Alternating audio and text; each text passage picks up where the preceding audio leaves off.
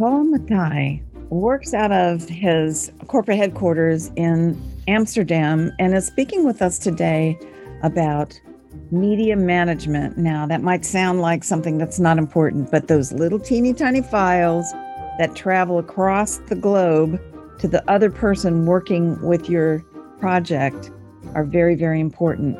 There is an application out there called Hedge that I've been using for many years, and I wanted to update you guys because a short while ago, they announced some additional features of the app that I think you're going to find are pretty amazing. So we're going to talk with Paul Mattei in just a moment.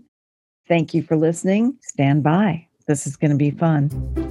It's time for OWC Radio. Tech Talk with Creatives. Conversations with host Serena Catania.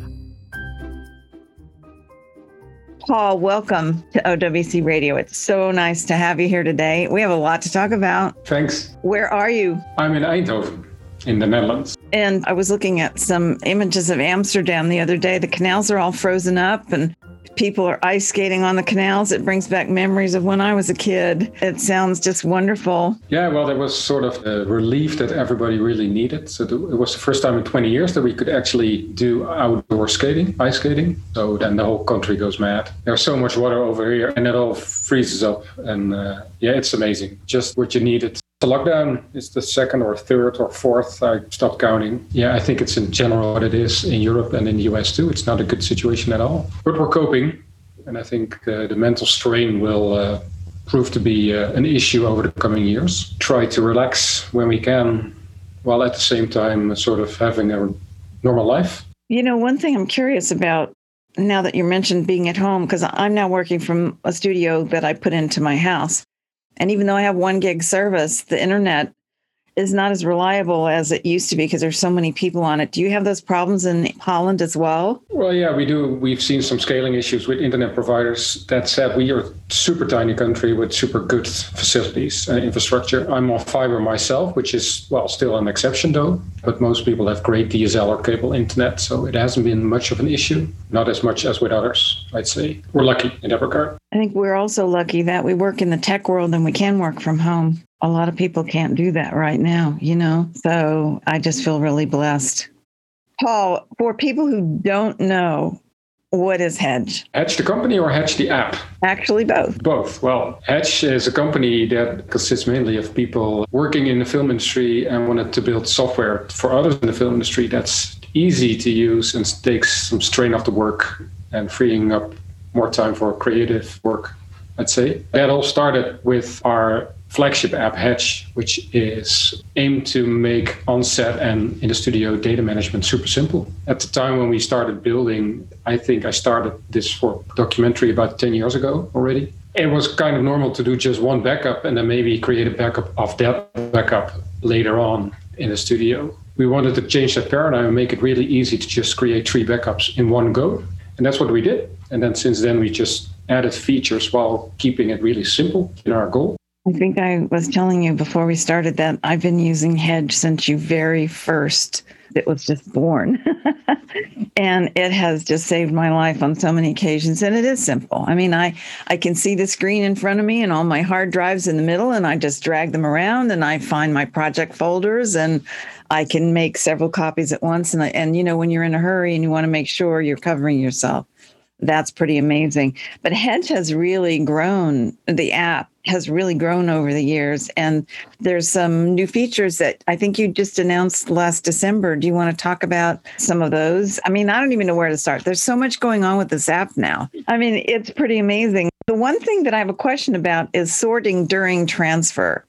Explain that to me, because if things are transferring and you're able to sort, aren't you going to mess up the transfer? That's the first thing that came to mind when I saw that. How does that work? We started out as copying hard drives to other hard drives as is.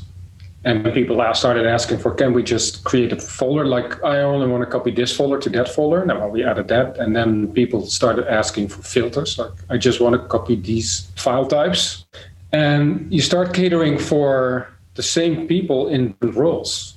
So they're still the same users. They're still the data managers, the DITs, but also the producers, directors even on documentaries. And they just like it, want to use it in different capacities. We start, listening to requests and adding what they need in the different roles that they have across the whole industry. And then at some point you run into that those people want to reorganize all the backups they already have into file type, for instance. And that's when sorting came around. And we said, we can already filter on a file. What if we don't filter per file type, per transfer, but we filter it per file?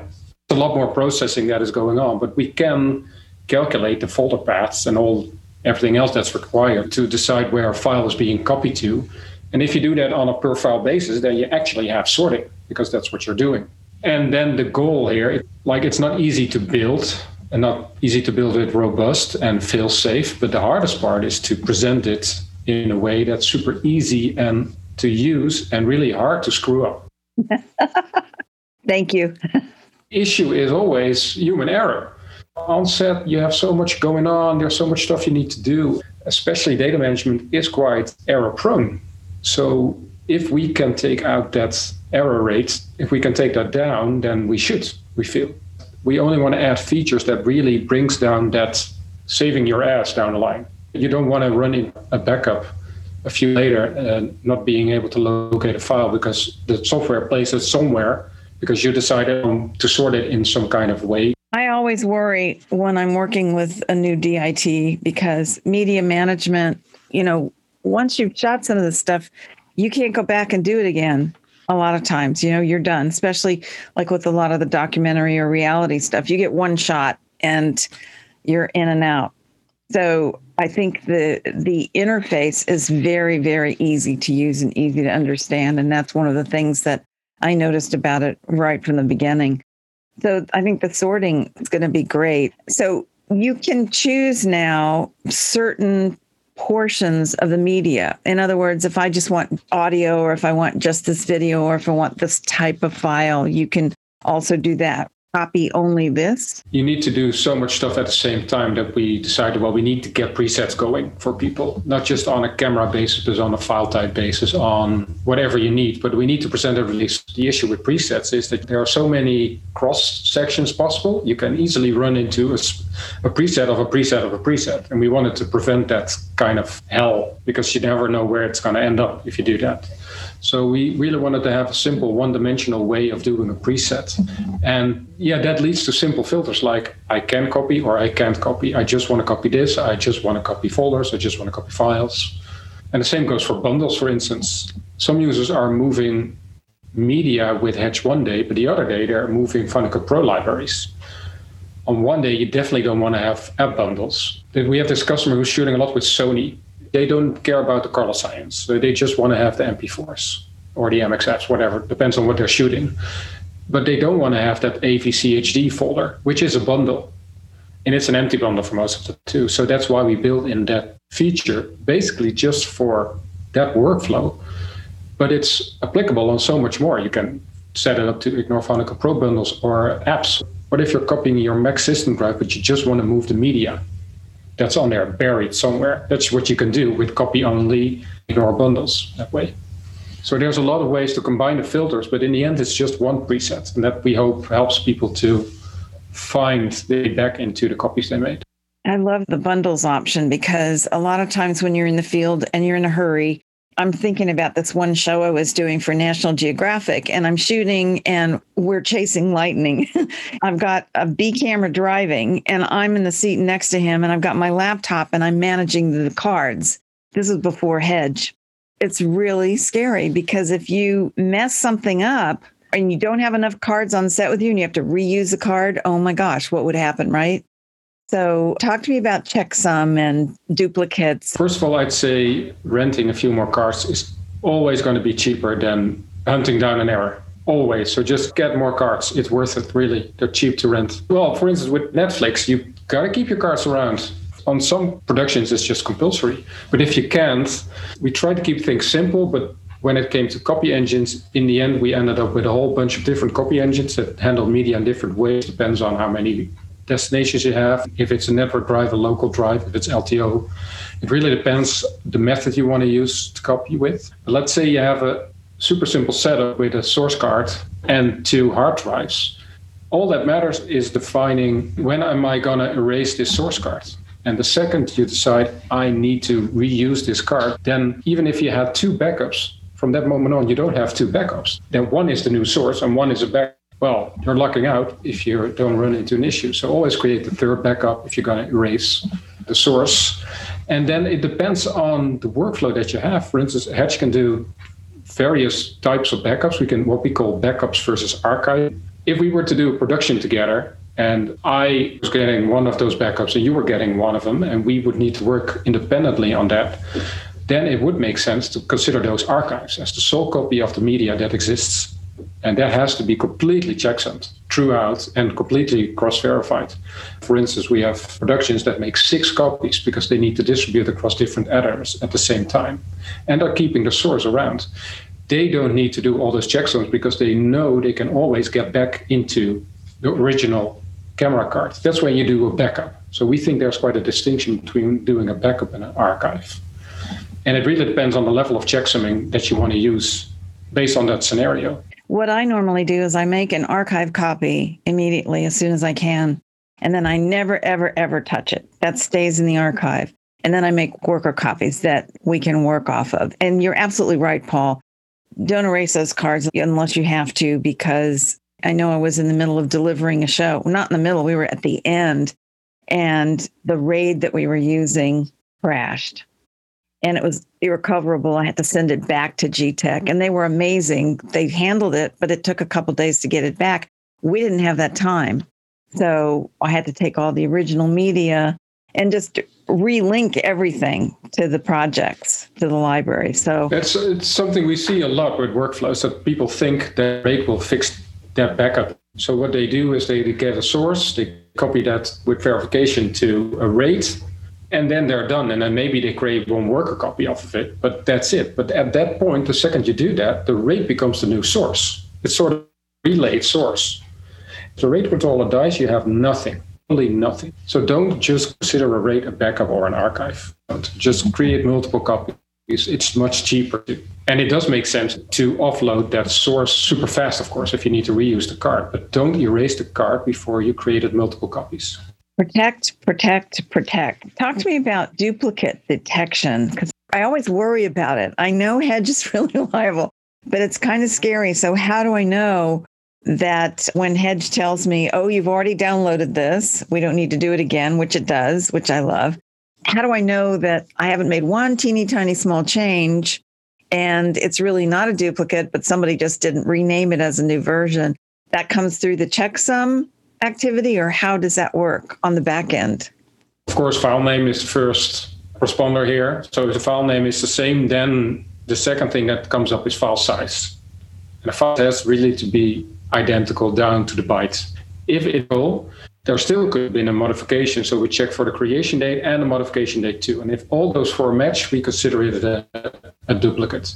There is software out there that also uses, that's really a brute force method and doesn't really apply.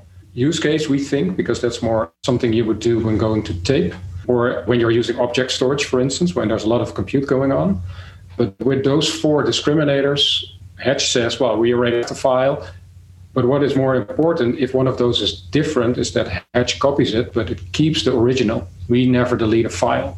And I think that's, in the end, yes, it eats up some file space, but it does save you. And we do the same thing on LTO, for instance. We always keep your history like a snapshot. So you can always roll back into that previous version. A bit like PostLab does for Final Cut Pro and Premiere Pro. I know several people have said, what do you need those sidecar files? But I like looking at maybe I'm a little bit OCD, but I like looking at the details of the log and exactly what came in and where there may have been a problem. You know, even when Hedge says it's great, all done, I always just kind of peek in the log anyway, just to make sure. I've never had a problem when it was a conflict. So I have to tell you, it always works. It has always worked. But it's nice to have that log file also, don't you think? Because down the road, you might want to look in that log file and it's searchable, right? Is it searchable? It is, yeah. When you're dealing with multiple people on a project, things get screwed up. That's just human error. It's human error. You have somebody that's handling media that forgets to rename a file, or maybe they put it in the wrong place, or I'm talking about these larger projects that can get pretty complicated. So I do like the logs. You need them down the line in the end. At some point, it's going to go wrong, and you need to be able to fall back on that. And that's why people create camera reports, for instance, with Full Cut 2, for that check. Still, yeah, stuff will happen. Stuff will go wrong at some point. It rarely happens, I must say. And that's a good thing. There's been quite a commoditization of the hardware, too. When this whole industry started, say, 15 years ago with Shotbook Pro, the OSs weren't that good. The hardware definitely wasn't good. Hard disks were sort of given up the second they left the store. Nowadays, a hard drive, if you look at Backblaze's hard drives reports, a hard drive lasts 8 years easily. That's performance we've never seen in the past. So errors won't happen that often anymore. It's down the line. It's like discovering when did an error happen. And that's something, for instance, Netflix is currently pushing together with the ASC. It's for a new standard of those sidecars called the ASC MHL, which will give you a report for what happened. But it also keeps in mind what happens afterwards. So you have a sort of ledger going back into history.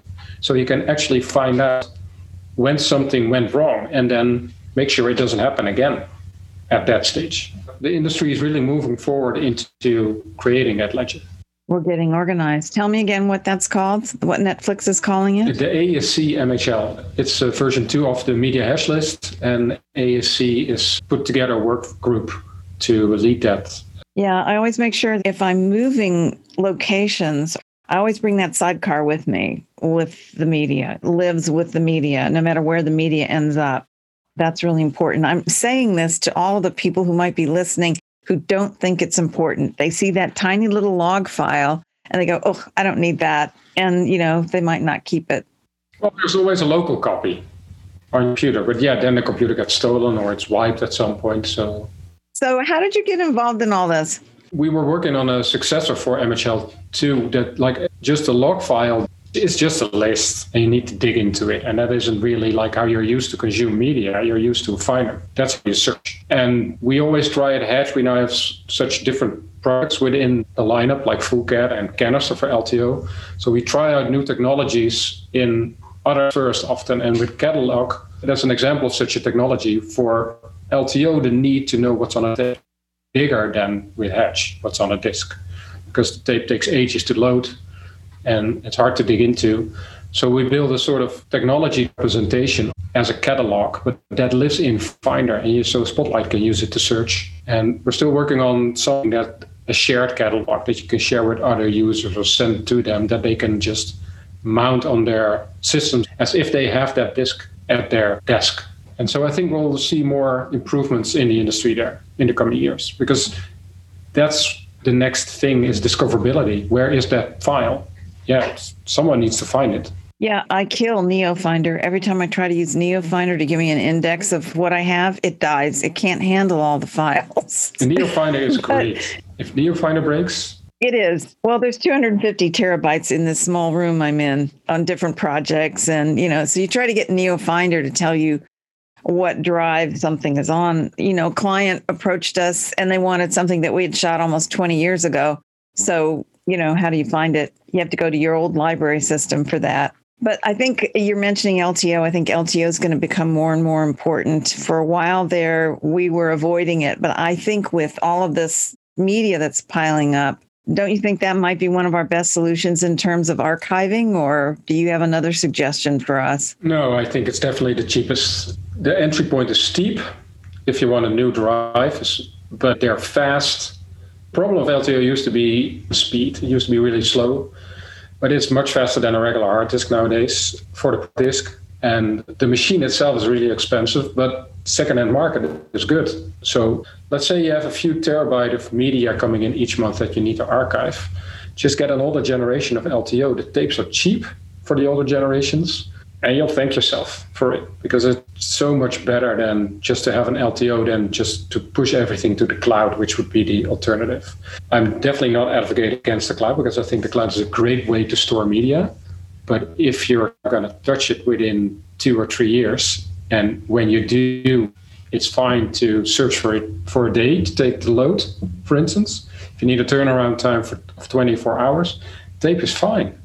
Really. And retrieving something from LTO definitely does take, but it takes you time to dig up the tape, put it in a machine, find the file, etc., etc., etc. But with the cloud, that will happen in the end too. You still have a huge pile of data that you need to sift through, which you're paying for each month. So if you need stuff within a year, put it in the cloud. If you need stuff stored longer than a year, put it on LTO.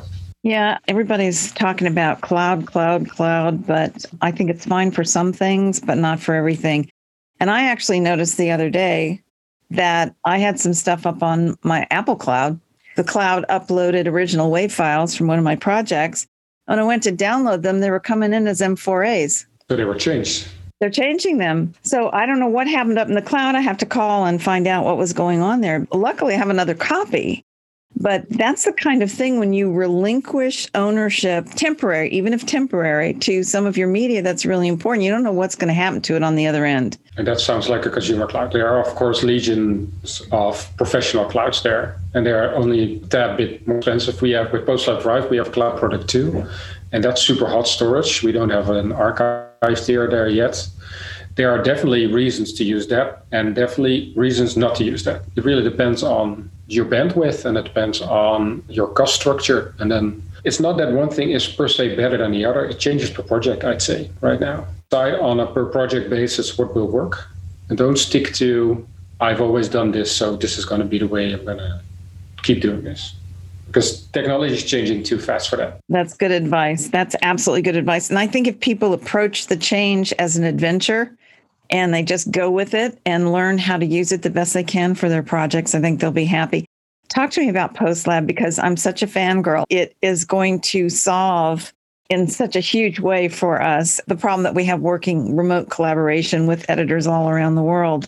So can you talk about how Hedge and PostLab got married and why? Well, when we started with Hedge, we wanted to, remove all the silly work from the equation and create room for creativity. At the time, we built this sort of overview of the industry where we said, we think it's going to go here.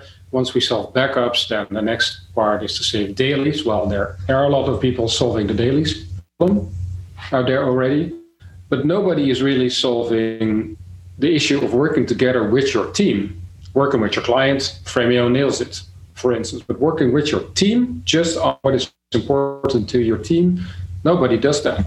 And then we ran into Jasper, who is the inventor of PostLab, and he built PostLab for a Dutch broadcaster. And at the time, that broadcast from Final Cut Pro to Avid, so it got shelved. And seeing his philosophy on how to develop software, really zoning in on what you need to work and no X around, really resonated with what we did. So we adopted him, and we said, if Hedge is one part of the chain, let PostLab be the other part of the chain. It's vendor agnostic, so anything in between you can use whatever you want. You don't have to use Hedge, you don't have to use PostLab, but let the industry be vendor agnostic. And only when you need to solve a certain issue, like you might be an editor that's always working alone in that project, you need to scale up to 5 editors. Then you drop into PostLab. And you could stick there as if you're on your own, because it also helps you when you're just a sole editor.